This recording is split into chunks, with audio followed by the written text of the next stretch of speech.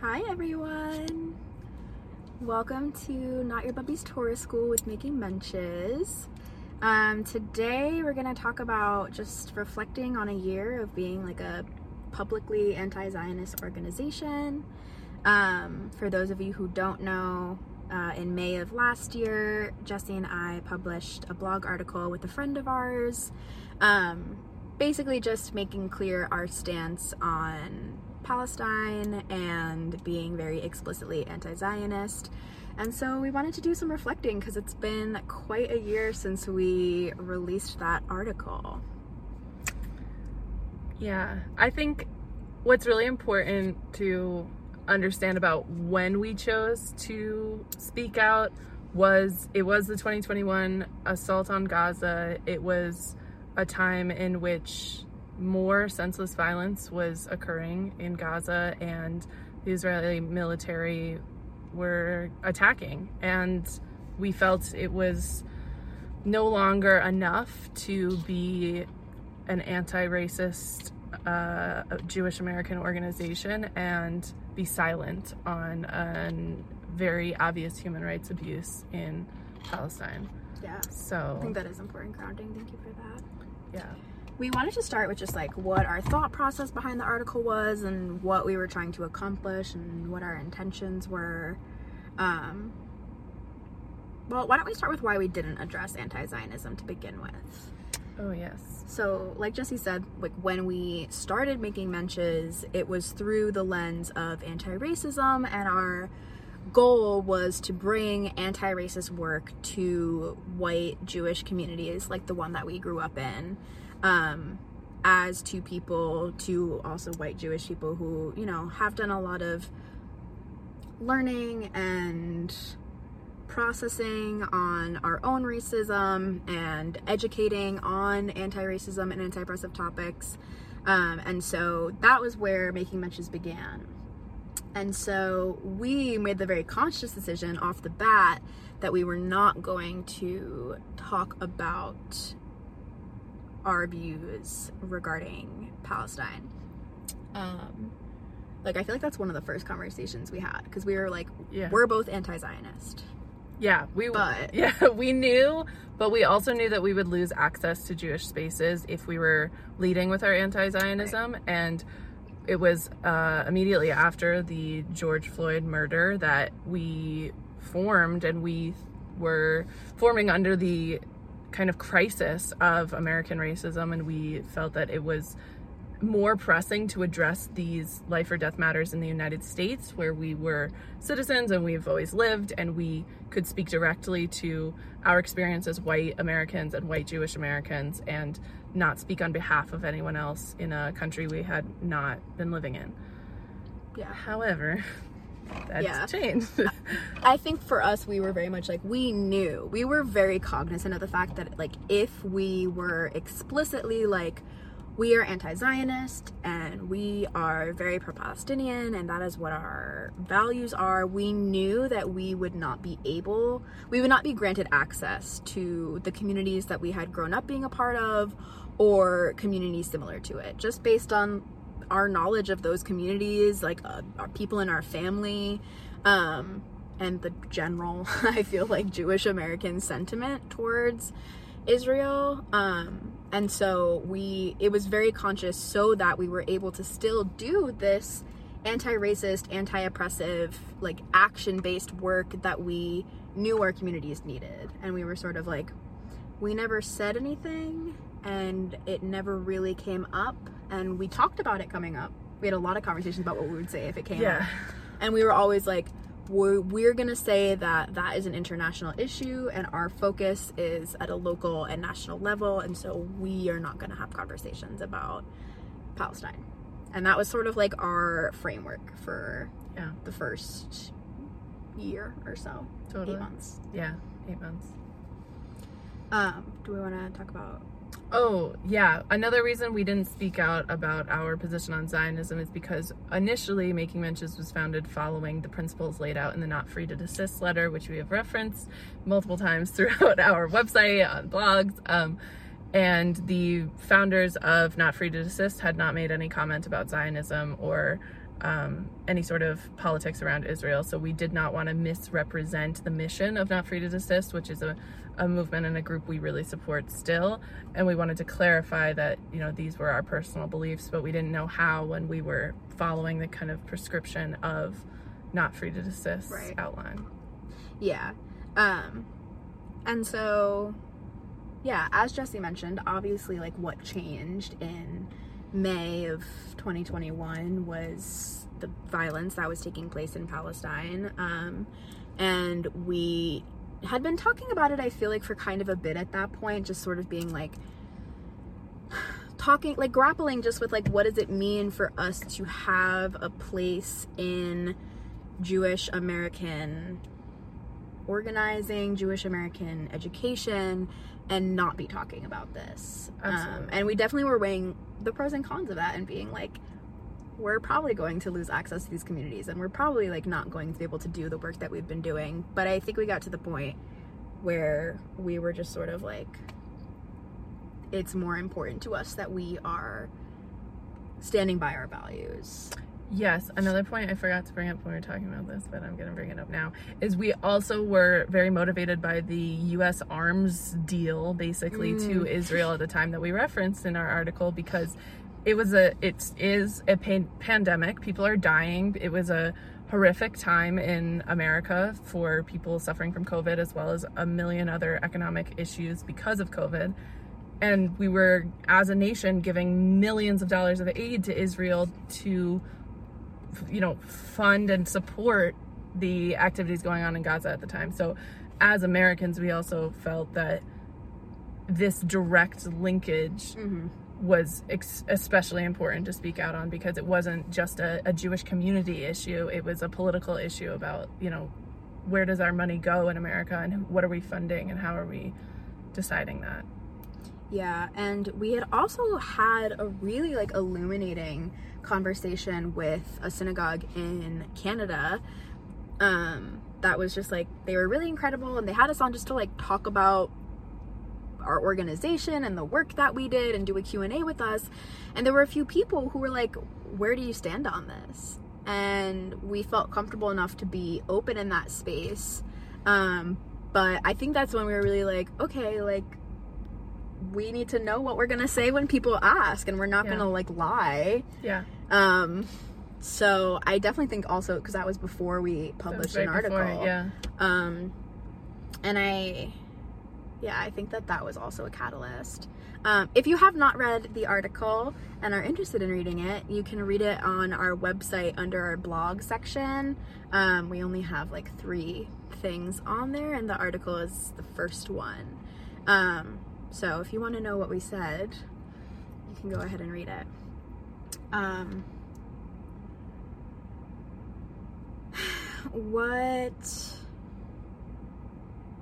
Yeah, for you, Jesse, like, what did you feel like you personally were, like, thinking as we were doing it? I was personally terrified because of all the reputation we had built up and how many people we knew would be upset. I also think I felt really confident and supported by you, and, like, having you as, like, a co-conspirator in this, in being like, we're both risking everything together, and it felt really important. Like, I felt really kind of proud that we were able to articulate ourselves and put our stance out there. Not fearlessly, obviously, but, like, you know, doing it anyway despite the fear. Yeah. What did you feel? I do want to highlight, I think the risk was different for us because, like, Jessie, for those who don't know, like, is a Jewish educator, and, like, that is the work that she gets paid to do. And so, you know, for me, as someone who does a lot of work in, like, radical spaces, like, an anti-Zionist lens is, like, much more accepted, I think, and feel. And, like, I was less worried about the impacts it would have on my, like, actual financial stability. And so, like, I just want to caveat that with, like, I think the risk, obviously we knew what the risks were, but, like, Jessie was facing, like, real-time risks that, like, did come to fruition. The worst case happened. Literally. I was like, that's not gonna happen. Like, that would be, like, so wild if that happened. And it did. Which I guess can segue us into, like, what has our experience been since we released that letter? Well, I would like to point out that at first, nobody cared. I mean, literally, nobody was, everyone was like, no, okay, who are you? But on Instagram, I remember posting our initial statement, and we got tons of support, more than we were thinking. We got more likes on that than anything else we'd ever posted. Did well in the algorithm. But initially, we did not think it was going to be a big thing. Since it has become a big thing, I would say that I have gotten every reaction about that article, from you said nothing, you clarified nothing about your beliefs, to you've betrayed the Jewish people, to classic. You don't know what you're saying, you're not smart enough to make that statement, right, you have no idea the words you're using, what is wrong with you?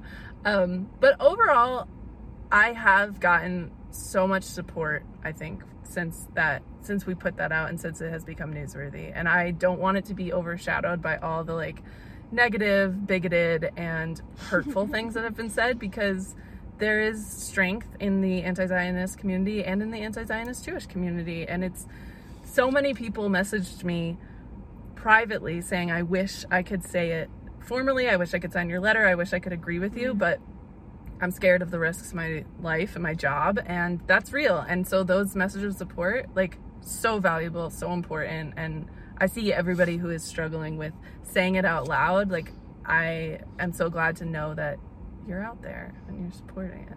So, I don't know, what do you think our lives have been like since? I mean, I think we can do a broad overview just so people know what we're talking about, which is just that, like... Yes.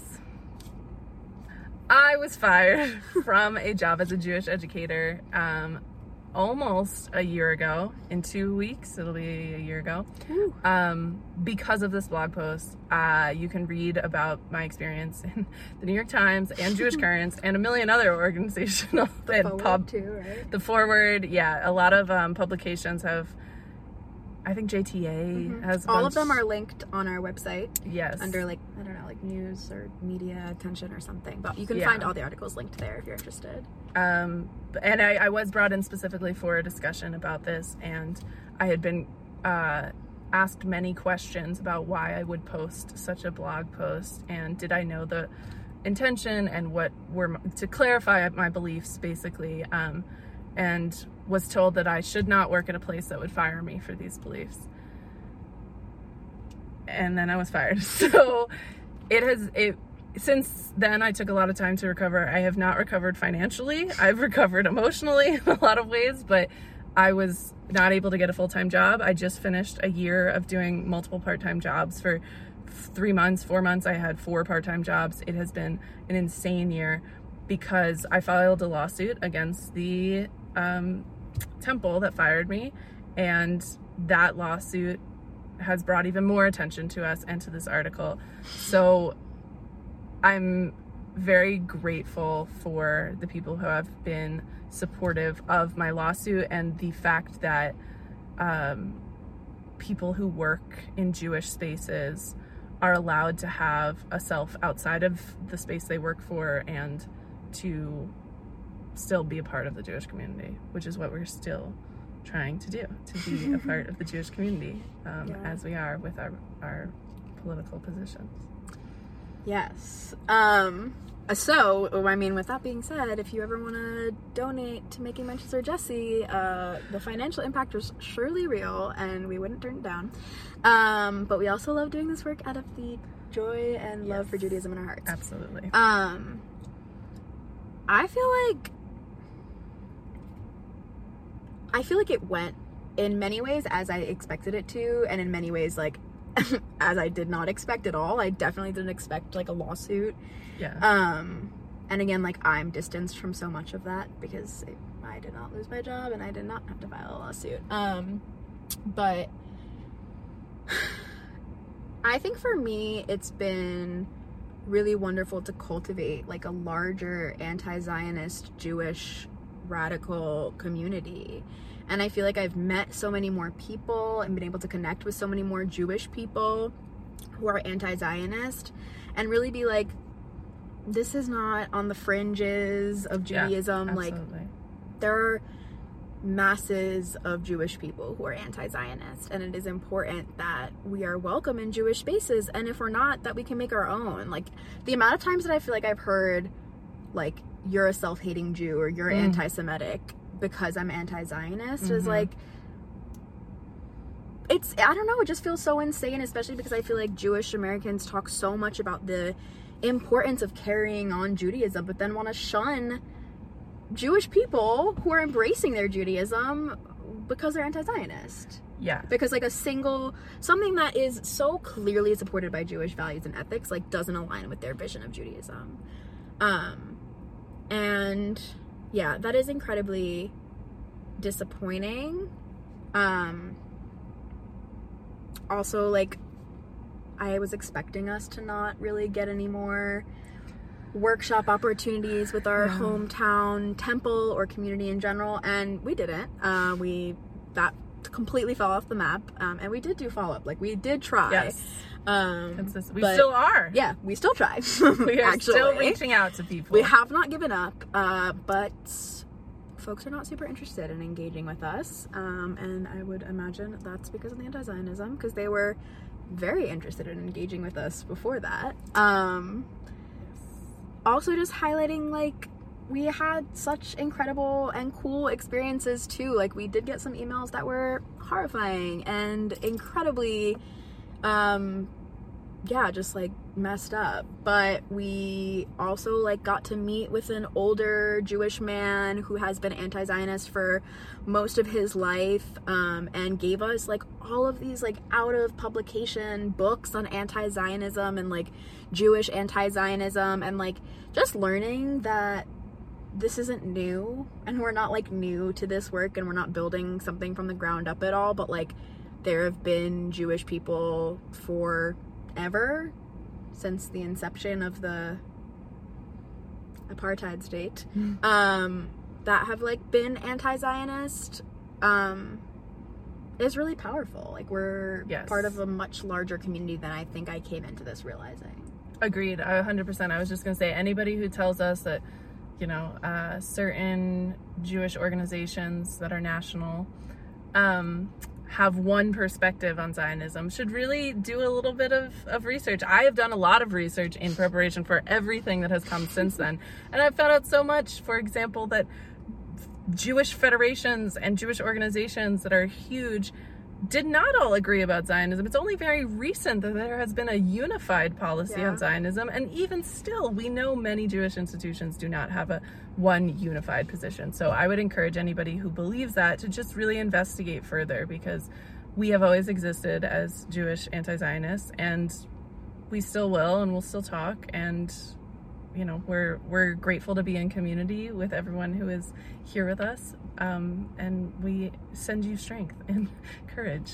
Yeah, I mean, yeah, it's not like we're not willing to engage. We obviously continue to engage with people who are Zionist, because, like, that is not our only politic and value, but it is really important to us. I was thinking of something else to highlight, and my mind just went so completely blank.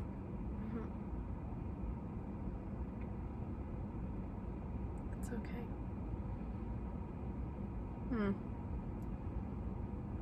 Oh, I guess just, like, do, like, research for yourself, and do, like, reading and education for yourself. Like, don't rely on what you were taught forever. Don't rely on what was passed down to you, because, like, a lot of that is, like, not rooted in fact, and, like, that is difficult, I think, to hear sometimes.